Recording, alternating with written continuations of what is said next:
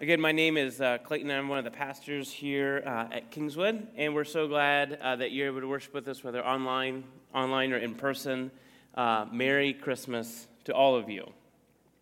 So we all have different morning routines, right? Some of us maybe set our alarms really early, and we like to get up early and have our coffee and breakfast and do all those sorts of things. But I also know that there's other people probably in the room that know the exact time that they have to get up to be on time, or maybe be just a little bit late to wherever we need to get going. My morning routine is a little bit unconventional because I have a clerk. So each morning, my son comes in to our room at 6:30. Now, that's different than this morning because it was earlier than 6:30 because there were presents downstairs. But a normal day, he comes in at 6:30 and he says, "Dad, it's up time." And each morning, I'm not quite ready for the morning to begin. And so I don't typically just jump out of bed really, really excited like he's already excited. And so he's kind of pulling on me, trying to get me up. And often I'm thinking, is it really that time already, right? Can it really be 6:30? Or in other words, most mornings I'm just not quite ready to get up, but yet Clark is always there to help me, because often he's been sitting in his bed at 6 because we have a rule that he can't come in our room till 6:30, right? But the time is here, and it is up time. We've been in this season of Advent, this time of waiting, but today, Jesus is born. There's no more waiting, and as Clark would say, it's up time. All the love and hope and joy and peace has arrived. And yet, sometimes, like me in the morning, we're not quite ready for Christmas to come. We're reminded of this in each of the stories as we've been in this series, Angels of Christmas, right? With Zechariah, Mary, Joseph, and even the shepherds. Each of those weren't quite ready for Christmas, for the birth of Jesus. Zechariah was visited by the angel Gabriel, and he questioned and asked for a sign, and his sign was that he was silent for the next 9 months, right?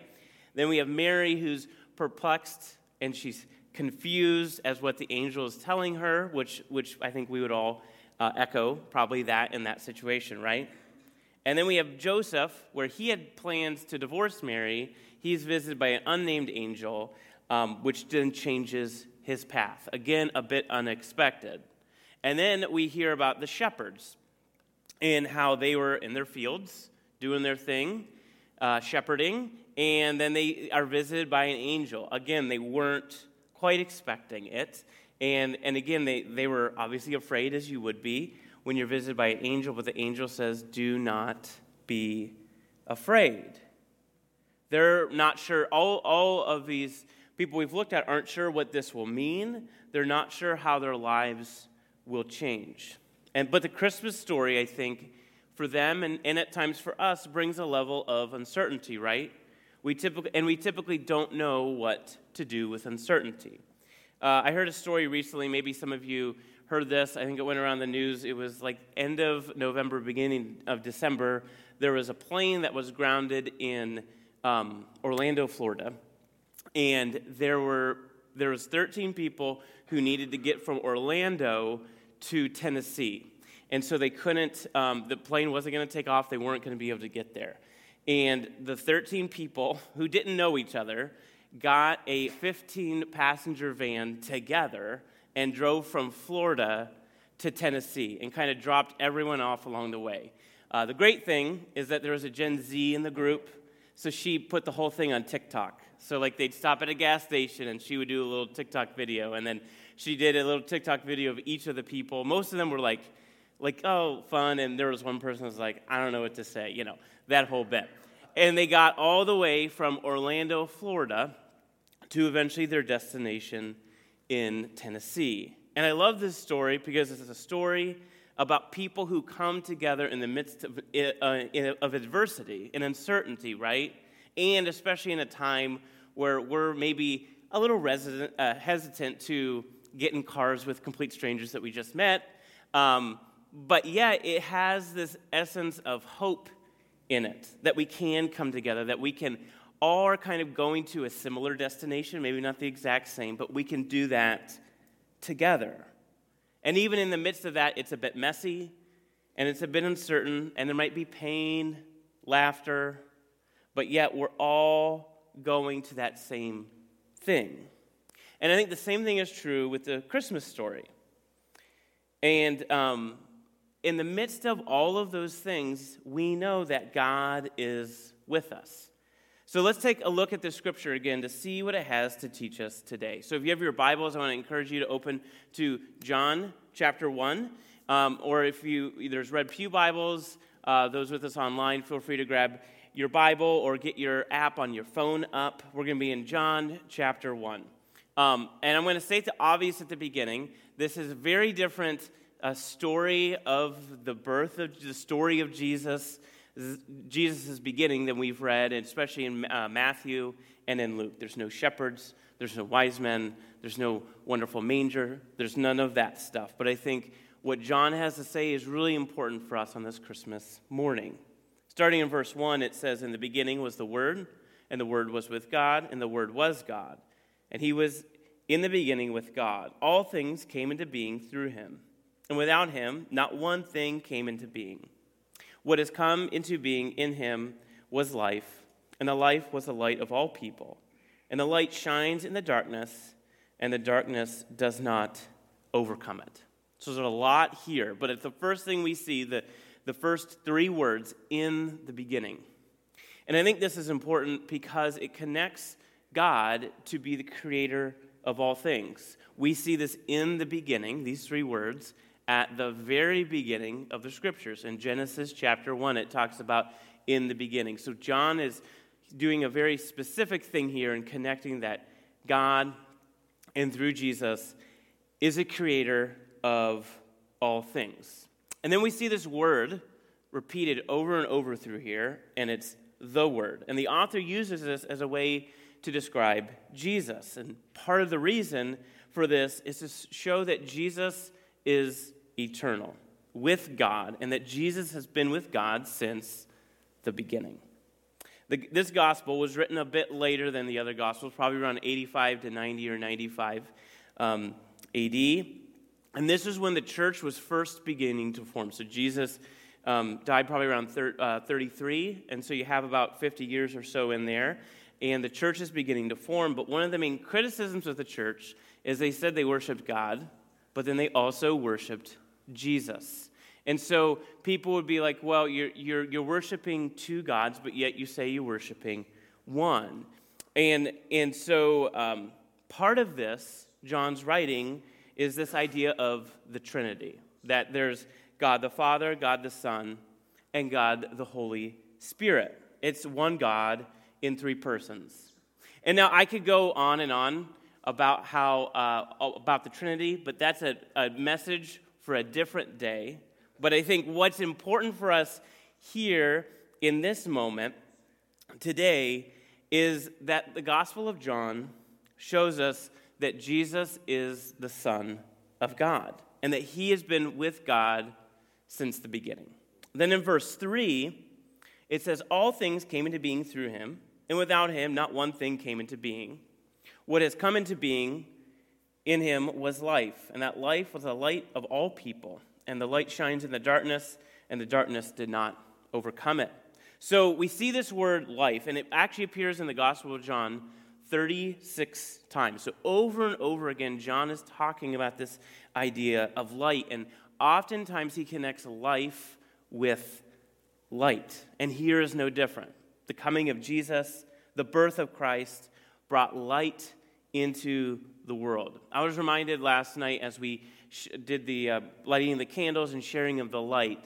That's a perfect image and space that each year we do. We kind of turn down the lights and we have every one of our lights on, right? We light, we go around, we do this together as one community to show that the light can indeed break in to the darkness, to bring hope, love, joy, and peace.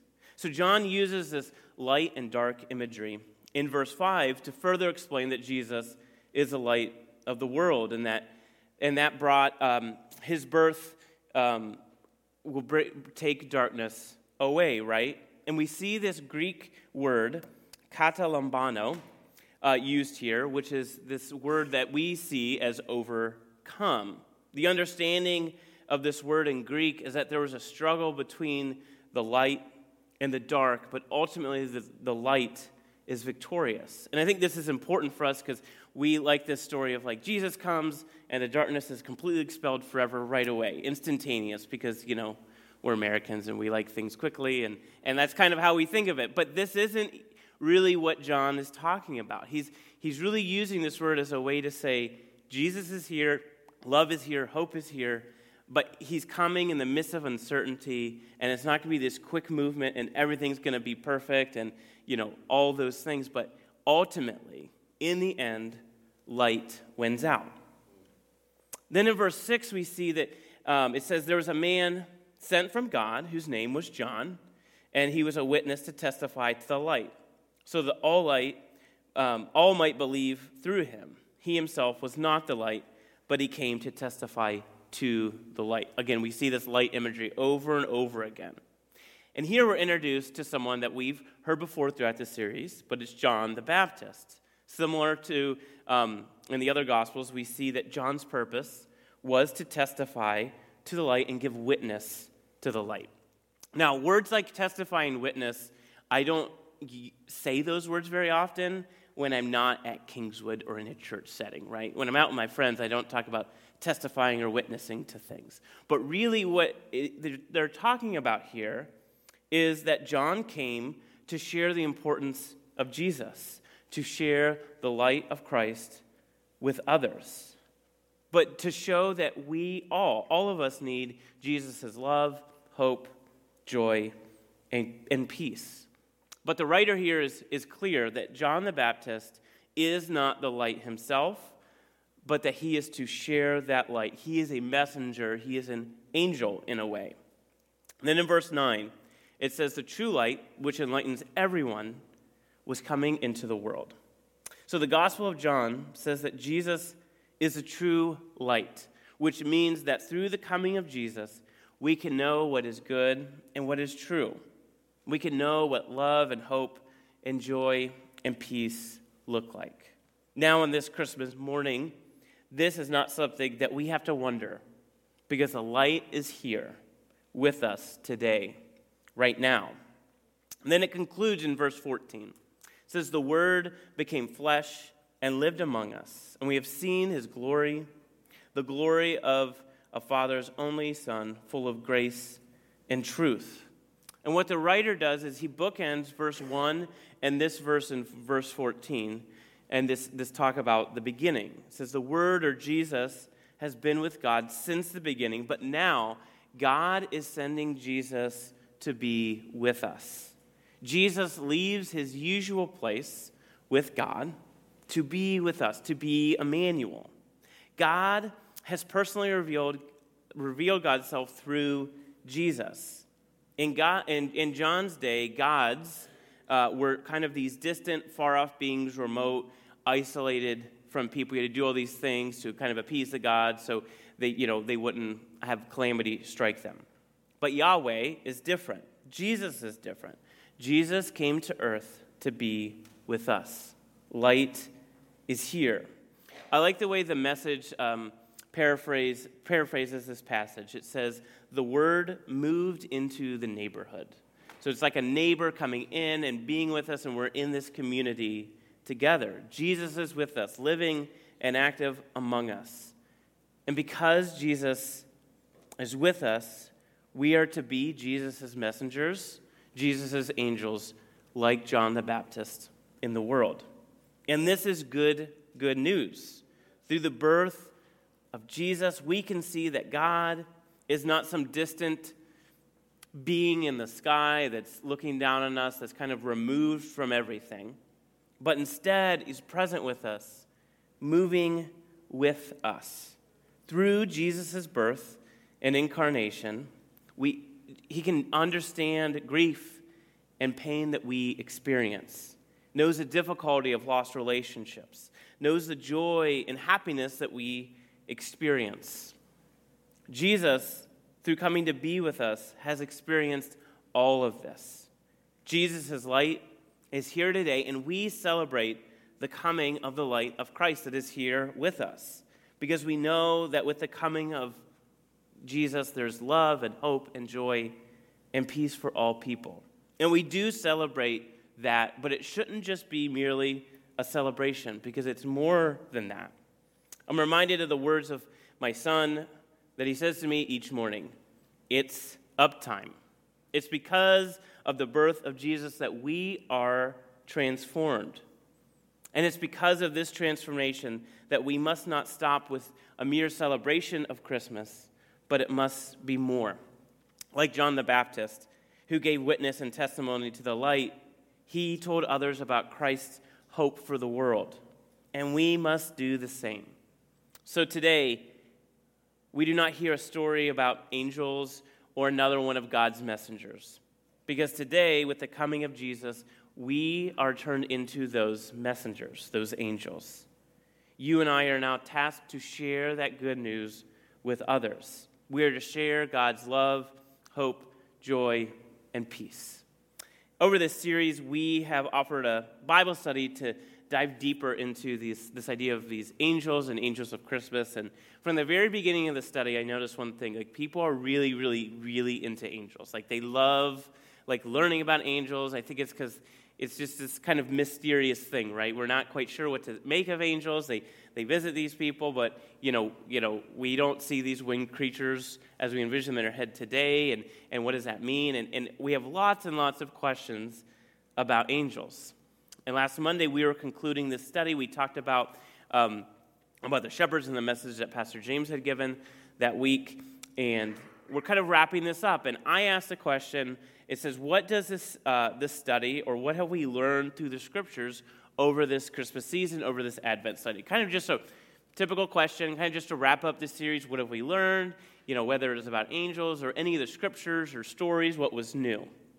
Now, typically, and especially with youth ministry, but even with adults, when I ask a question, I've gotten really good at silence, right? I'm going to ask this question, and they're going to maybe have to think about it for a little bit, but I'm assuming as I'm asking the question, I'm not going to get a quick response, right? And almost before I get it out of my mouth, someone's hand shoots up right away, which is like a red flag.